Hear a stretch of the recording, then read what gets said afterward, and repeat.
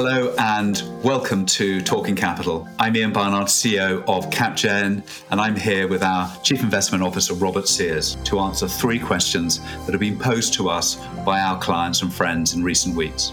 For those who don't know us already, CapGen is a private investment office for families with capital. We are go anywhere investors, so in the course of these episodes, you can expect us to cover any question across any asset class in any region of the world, from bricks and mortar to portfolio derivatives. In summary, this is a podcast where we answer the questions playing on the minds of sophisticated long-term investors. Do subscribe if that sounds up your street, and you'll enjoy 2 episodes a month of Talking Capital. So, Robert, picking up our first subject, maybe we can talk about the US debt ceiling, which I'm sure all of us know dates back to 1917, I believe. It's the first time the US government, or I guess it wasn't the government, it was the Congress, decided there should be a cap on spending, and it's been around and since then. And I suppose the fact that it has such a long history, should we see this as just something that's a bit theoretical, getting the debt ceiling raised, or is it more practical? I think it is a tail risk, but the tail risk is practical and real. So the real risk is the US defaults, and it sets off a chain of events that are not really positive for the markets. The risk is of that accident. So the US is not in a position where it should default on its debt. But given this rather convoluted and slightly weird political setup, which isn't shared around the rest of the world broadly, there is this risk that suddenly there is this technical default and the US doesn't meet some of its obligations in the near term, and that leads to a series of negative consequences. So the risk is real. And given where we are in the state of the markets and the economies, where really the US is slowing, if not in recession at the moment, certainly manufacturing sector is slowing pretty rapidly, and there is evidence of more broadly slowing in the economy.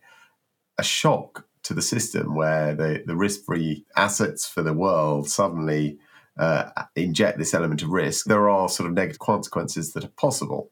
So it isn't theoretical. Having said that, the risk should be very low, but that's the hope of everyone, is each time we always muddle through and we get to a deal in the end. But it just takes the one time for it not to happen where we face big problems. And I think also the other big backdrop is the fiscal situation for the US longer term is pretty dire.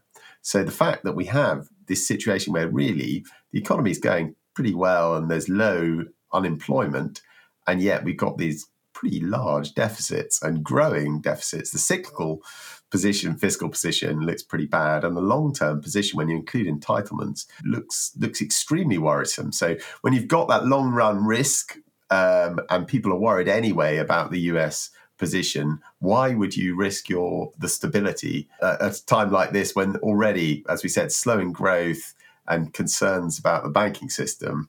It would certainly be an unenforced error, but it is a real risk for markets. And we see how markets react in the past with debt ceilings. Quickly, if I could just pop in there, just to pop back a bit. So, when we do look at US indebtedness and government spending and projected government spending in the US, it is pretty worrisome. How do you feel this is different to the 90s? I remember in the 1990s when, President Clinton took over, and he pivoted on his agenda when he lost control of Congress in his first midterms. At one point, following savings and loan, there was this, and the debts arose from that, there was this fear that the US was set on this path of sort of debt unsustainability. And yet by the end of his mandate, he was paying down the national debt. Do you think it looks qualitatively different this time around? I think the short answer is definitely things have progressively got worse since the 90s. So yes, the Clinton was able to reach a cyclically adjusted fiscal surplus from the deficit being around 4%. Each time there's a recovery, a tech boom, we got that recovery, and the fiscal balance improved. But then when we had the GFC, when the improvement came, we didn't get into a fiscal surplus. We still had a deficit of 2% from a lower low. So whereas in the 90s, the deficit was around 4%. As we went into the GFC, the deficit was about 8%. When we went into COVID, we saw the deficit ballooned to about 12 to 13%, and now the recovery phase such that it is we've only got back up to about a deficit of 4%. So the graph, if you think, is a downward sloping graph. And when we look at the overall, so that's thinking about the deficit, when we look at the actual sort of cumulative effect and the fiscal outlook, debt to GDP across all different classes, so not just public debt, private debt, we've gone from in the 1990s, debt was around 60%, total balance about 120% of debt to GDP. So it is a worse position. And the outlook, even more scarily, when we think about sort of federal spending today, when we think about Medicare, Medicaid, and all those other subsidies put in, Social Security combined, all those entitlements, again, much bigger than in the 90s. We're sort of around, I think it's 12, 13%, but it's projected to get up to about 24% of GDP towards the end of the century by about 2080, just a straight line going up. So yes, you can certainly have improvements, but the position is a deteriorating effect. So I think it is different. It's getting worse, and we do need to do something to turn it around. Now, it's not going to be turned around in one go, but you certainly don't help yourself by sort of undermining the faith in the US ability to pay their debts. Yeah, it's one of the ironies that of course, if the worst was to happen, it would drive up US borrowing costs for a long, long time in the future and make financing this deficit ever harder. But I guess we sort of know that. So it doesn't have to happen. It may happen. There is a longer-term problem. The short-term one is the debt ceiling and the negotiations to try to have that increased. What's that been doing to US stocks? Well, this is the very difficult thing. We always have to reiterate when we make these short-term forecasts. Short-term movements in stock prices, you can give lots of explanations, but often most of it is noise. And I think even more so, I would say, at the moment, because the market really has been range-bound for a year. So there's lots of noise, lots of events going on. But really, we've not seen a big popular trend in either direction. So, yes, you could say it's a headwind, but actually some stocks are going up while some stocks are going down. I think so I would say, actually, such as it is, the risk about the debt ceiling is not really affecting the stock market, I don't think, directly that much. It's had an impact on things like the US CDS. So protecting yourself against defaults clearly gone up. And we've seen some weird moves between 1 month and 3 month treasuries. But really, I don't think had a big impact in US stocks. I think the bigger story of US stocks really is under the surface, although I've said we're in that range and it feels really positive this year, the story is really this big bifurcation. The 8 top stocks have really given all the gains, certainly in the last 6 weeks, all the gains, and the rest of the stocks are basically flat or down, depending on the day of the week you look at it. So, and that really is the story of actually maybe economic weakness, and people are a bit nervous, but there's this hope that actually AI can give us the positive growth. So I think that is a bigger story at the moment than the debt ceiling directly. I think the risk is if you suddenly default, then we would have a sell-off. And that's what we saw. Again, the risk of sell-off going up, you started to see these big movements down in markets like in 2011. Even then, we weren't into a recession, but that was enough to get almost a 20% decline in the S&P, and we're nowhere near that at the moment. So maybe we should turn to corporate earnings because as we've all been brought up to believe, equity markets are in the short term voting machines and in the long term weighing machines, and what they weigh are earnings and real cash flow generation. You mentioned some of the ISM surveys there. Do we see companies starting to feel economic weakness? I think that's the mixture. Is looking back, I suppose the first quarter's earnings were not too bad overall. So we haven't seen a lot of the weakness leach through into backward-looking results. There's been some reduction in growth, some reduction in earning, and margins are feeling a bit of the squeeze when we're thinking about the principal costs of wages going up, financing costs going up. So we've seen an element to that. I think where we see more of it is in the forward guidance is looking worse overall. So I think against where surprises are going to be, I think the companies are guiding for lower earnings to come. So it's not been uniform, but so far we haven't seen all the weakness we're likely to see. Certainly when you compare the past periods of stress that we've seen, earnings fell off a lot more. So if it is a recession, then there's clearly further for earnings decline in that situation. But so far, we haven't felt the brunt of the results. Where we have felt it, I suppose, again, it's been a bit of a dichotomy, is manufacturing certainly slowing, and some sectors are feeling that more. Service sector, consumer spending in the US, as an example, not so much. Although now we're starting to see the surprises to the economic data, if not the corporate data, we're starting to see even that decline a little bit in the Eurozone. So it's a mixed bag overall, but I think there's worse to come as and when we enter into recession. Perhaps we can talk a bit about what's been going on within those markets. So you mentioned, Robert, that in aggregate, markets, actually equity markets, have been range bound for quite a while, if you look at them in toto. And yet within them, there's been this very dramatic, bifurcation between, I guess, sort of large and small, to some extent, growth versus value, but definitely, the roaring success of the small number of mega cap tech stock. I guess what are your reflections on that? And I suppose what lies behind that is, does this in some ways represent a buying opportunity and plays into the growth versus value discussion that we've talked a lot on here, but also into the large versus small? You mentioned, manufacturing. So when you look at what's been going on within markets as a whole, where you've seen some stocks go up pretty dramatically and therefore others, given that the aggregate's been a range-bound trading, not having done that. Are they buys? So I suppose it's which side of that you're looking at. Even if we compare to the winners of this year, and it is starting to suddenly go a bit parabolic. So I think so far you can explain it a little bit, but it's starting to look a little...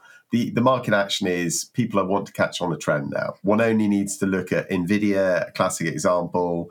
And there, it's been quite a whipsaw ride. So to be clear, although the share price is up triple-digit percentage points for the year, so it's really large gains, you're only sort of back to the highs of where they were before. So it's just making back. That's how extreme the loss was when we went out of the COVID bubble. And similarly, look at Google now as another example of a stock probably up. Well, it's certainly, I think, up about 40% year to date. It certainly was a few days ago. They were all triple digits. Now 42% up. And it's suddenly, again, the line goes up almost straight line when people think actually Google have got some AI product that's pretty decent. So they release Bard and suddenly it can bounce back. But still off 10, 20%, some of those large cap names from where they were before. So I think extreme moves, because we've seen extreme moves in both directions, we still haven't got evidence that we've sort of broken out yet. I suppose, is now the moment to buy on the long term? Probably not, given you don't want to be buying just at this moment where we're starting to get peak enthusiasm for these names.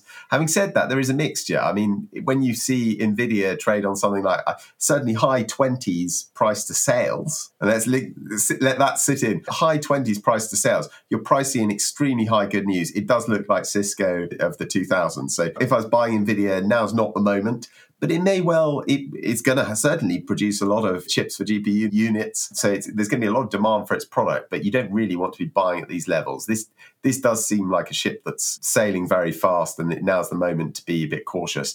But on Google, 20 times earnings, even Microsoft sort of high 30 times earnings. It's not extremely expensive. Certainly they're not up as bubbly as the stocks were .com. So there's certainly much further they could go. I suppose the argument now is the whole market trying to be like George Soros? And when you see a bubble, which has got real fundamental change going on, you want to jump in early. That was always his enthusiasm of how you approach a bubble. So I think clearly it's a momentum trade, even if the long-term trend 100% is real. So AI is going to be transformative for economies. Would you be buying those stocks? Certainly you'd do it in a risk-controlled way, a small part of the portfolio. I think overall being cautious, when markets get this narrow, is a moment really to be cautious, because if there are only a few leaders keeping the market up, that's when you should really actually worry. I mean, history would say in the 2000s, that's exactly what happened with the dot-com bubble, is when it was just those few market leaders keeping the market up. That was just when the bull market was on its last leg. So who knows how long it can be sustained. Certainly with ample liquidity, bubbles can be pushed higher, but it's not a super value trade at this moment in time. I think there'll be a better moment to buy AI stocks overall. And if you're going to do it in a risk-controlled way. But having said that, within the US market, even average stocks look expensive, but deep value stocks are really cheap. So I think that is why the market is a bit changed. So the difference between really cheap stocks, so the lowest quintile of stocks, and the highest quintile are pretty wide, because you've got overpricing on one end, Not as extreme as it was, but it's still quite extreme. So it could go higher. But on the low end, that actually, you've got some stocks which really do look cheap. So although overall we're saying be cautious short term, that is a big market opportunity, the difference between value and growth. So I think there's opportunity both to be buying that spread now, to be buying some of those deep value stocks in a prudent way over time, and maybe waiting a bit of time to really put in your long-term growth trades on AI. And if you do want to sort of and add some momentum stocks, if the bubble can go further, really do it cautiously and in a risk-controlled way. I think that's the biggest buyer beware comment. When you say risk-controlled in that context, there we have, a small number of stocks making all the running. So, the world is handing you a sort of concentration problem, which is coterminous with risk, just existentially. What does risk management look like when the usual tools you would apply, which is essentially about diversification and, modest position sizing? How do you apply that when you've only got a small number of stocks that are actually doing all the heavy lifting? Well, I think firstly, position size, as you said, is crucial. So don't put all your equity portfolio in those large few names, would be the first thing. If you're going to certainly add now, do it with a small amount of money and size so that you can absorb the potential downside that could happen in short order. So I think that's the first point. Position sizing is your friend. Do protect against these big retracements. And why do I say that? Is because although they may be the winners and most likely will, they're making all the money in the large language models, that might not be where the money's made in the end. Those models may become commoditized. And their business models themselves may get disrupted. I think it's worth mentioning again, when you look at the top 10 stocks, each decade, if you look at who were the winners that decade, every single decade in the US, the winners at the top 10 market cap largest stocks at the beginning of the decade underperformed the S&P the following 10 years. So they weren't the overall winners. And so then maybe it's you buy the S&P rather than just a handful of stocks because you don't know who the winners are going to be. And there's lots of ways, not only disruption from other competitors, and that's often the case, is the innovator's dilemma, the disruption comes from elsewhere, or it could be the case that we see more push from regulation to try and clamp down some of these profit margins. So that's why I would say if you're sizing just on a handful of stocks, really be careful, don't size them too large. And there's plenty of ways to diversify in this market, as we mentioned. Lots of the world looks cheap. Even a year like now, Japanese stocks, as we mentioned before, cheap area, actually are doing pretty well at the start of the year. So you can diversify around the rest of the world. And again, diversification is your friend overall over the long run. So I think that's one point. And if you are going to, what's another risk control way to do it? Maybe you do it using options as a way to guarantee and limit your downside. Going long options, not selling options. In this case now, the options are extremely expensive, but if you can make sure that when you play momentum, you're protecting against that big whipsaw, that's the biggest thing you can do to protect yourself. Even a great investor like Stanley Druckenmiller freely admits he got caught both ways by feeling he was missing out. He made some money in the dot-com period, got drawn back in just at the top of the market, lost a load of money. Now, with his successful trading, he was able to make it back by the end of the year, going long bonds. But even the best investors can get caught in when you feel like you're missing out. So, and we are in that period now. We're just going into it where everybody is going in one direction. So it can be painful to go the other direction. So that you either can do it, control your emotions, and be happy and willing to wait out the long run,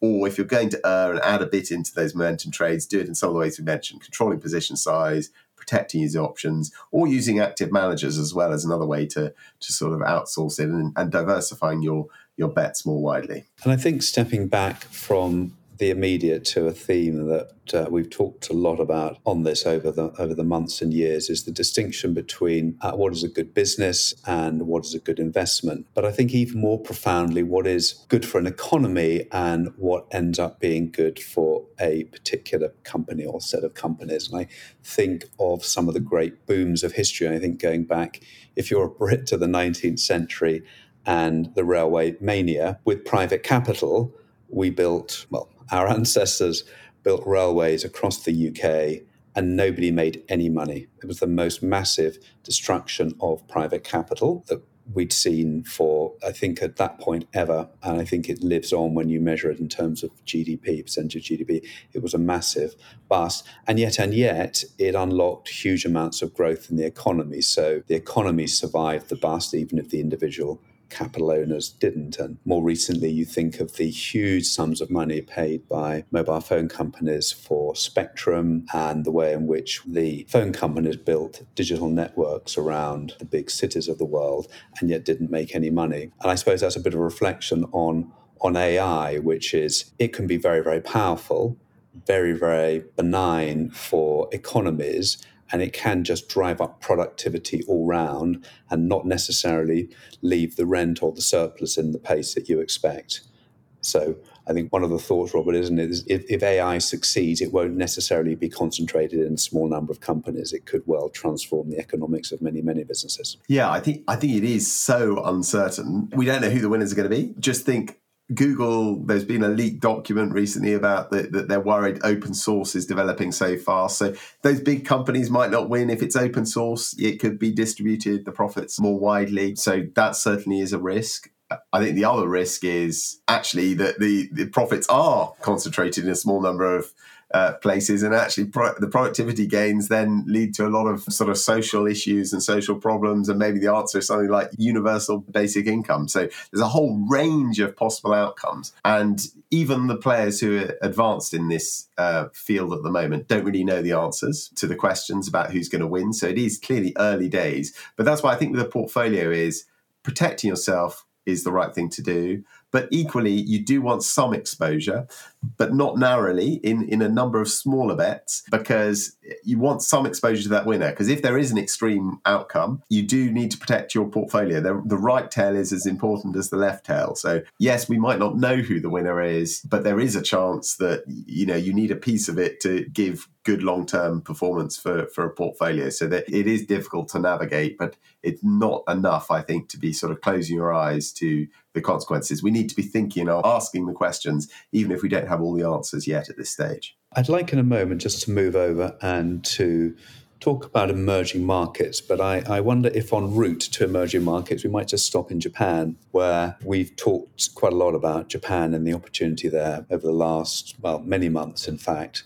The cheapness combined with the prospect of change. And I maybe it's just me, I seem to have seen a lot of headlines in the last few days about how this time is going to be different in Japan, and the Abenomics, which I guess dates back, almost 10 years, which was one of the many false dawns in post-1989 Japan, but now in 2023, finally, the stars are all aligning, and cheapness is slowly being unwound, but more importantly, there's sort of real change. Is that your feeling, Robert? Yes, I do. I think we bought into the trend. I think looking back, the problem is you can have an idea at the time, but it's time it takes to work out whether it's true or not. Abenomics does look like it was a pretty big catalyst and was pretty important.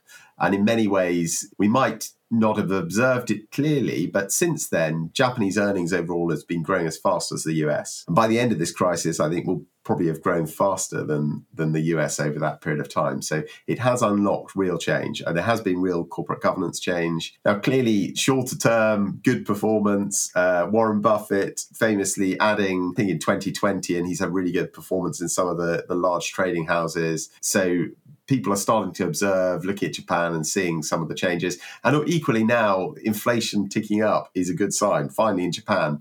And I think the other big number that's out there really is, are we going to hit where the price index of the Nikkei peaked all that way back in the end of the 80s? We're getting close, so there's a good chance we finally get through it. And that will be another big milestone moment when we see a lot of press. So I think the changes are real.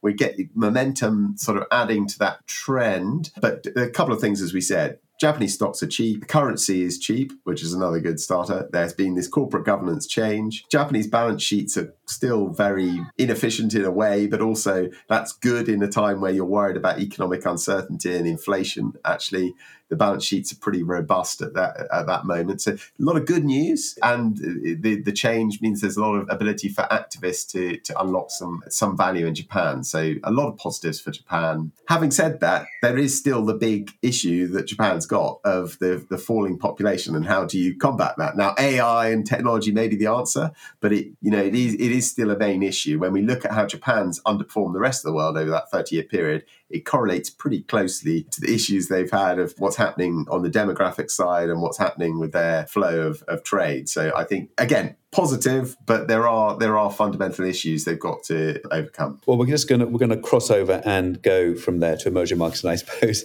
to China.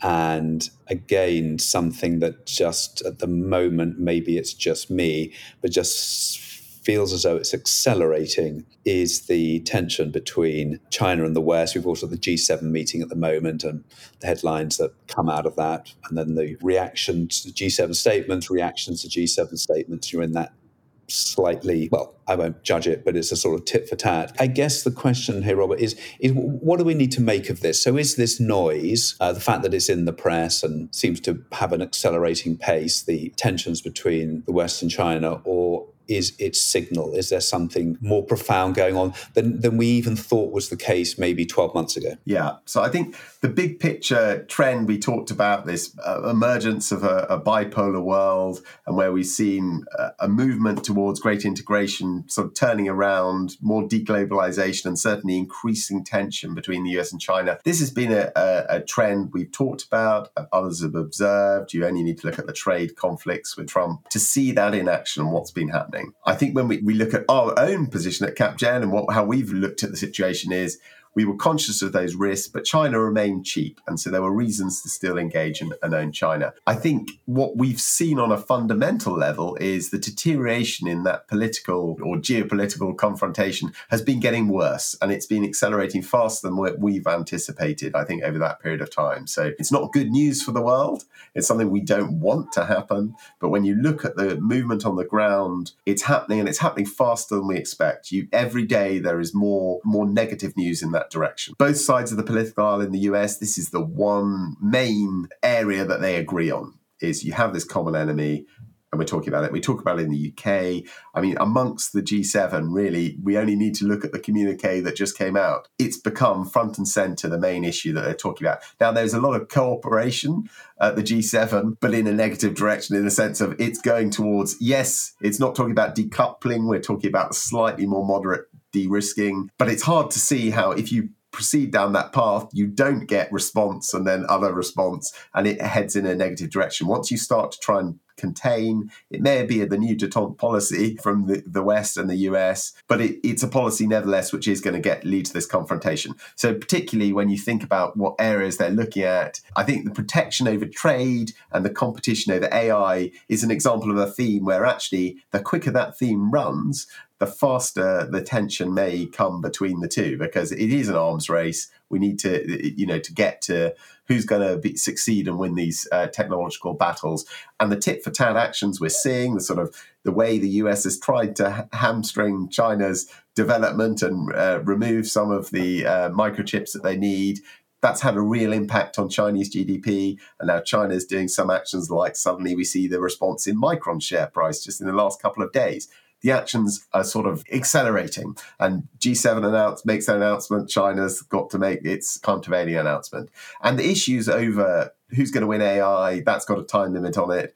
I think the issue over Taiwan actually links to chips anyway, but that, in a sense, has a time limit in some ways. You can argue over, I suppose, the speed and which side benefits, whether actually, big argument, I suppose, put forward in The Economist in the last couple of weeks. So we've seen peak China. Finally, people are now suggesting, well, maybe GDP is not going to peak as high as they thought with China, and it won't necessarily overtake the US by as much. So you've got the demographic issue of a falling working age population. But combined to that, productivity growth has started to be a bit weaker in China. There aren't so many jump ups that they can make. The areas they're now focusing on is less green areas in terms of improving productivity. And if China has its moment of maximum power, maybe that's the moment you need to press forward if you want to gain control of Taiwan. So there may be a time limit in that sense.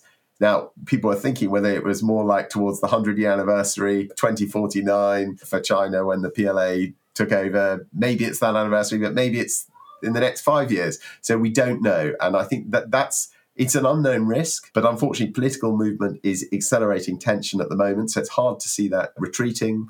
Countries in the middle are being forced to make a choice. Certainly in the West, you see Italy's decision to back out really from the Belt and Road Initiative. So I think things are moving in a negative direction for global growth and for investments cross border. So I think given that heightened risk, it does warrant a rethink about a re-underwriting of whether your margin of safety is large enough for taking on board some of this unhedgeable geopolitical risk in a way. So I think compared to where we were 6 months ago, I think we're sort of requiring a bigger margin for safety in this current environment. Yes, I have a couple of reflections on what's been going on. I do wonder whether President Xi might be slightly regretting the handshake with Putin, 15 months or so ago, before the invasion. I think the Russian invasion of Ukraine has not at all been his friend, because it's managed to create a link between what's going on in Asia and what's going on in Europe. But I suppose the other one is as you say, Robert, it's proved to be curiously unifying in the West, and reminds us that, in life, so much is relative rather than absolute. It's incredibly difficult to define yourself and unite as a nation around a positive statement of what you are. Much, much easier to unite and feel purposeful around what it is you're not. And history is full of great moments when a people are defined by what they stand up against. And I have a feeling, as you say, that that's where we're going. It's all things are pointing in a similar direction. It is one of the few unifying cross-party things in the US. Anyway, that's time's up. Thank you very much.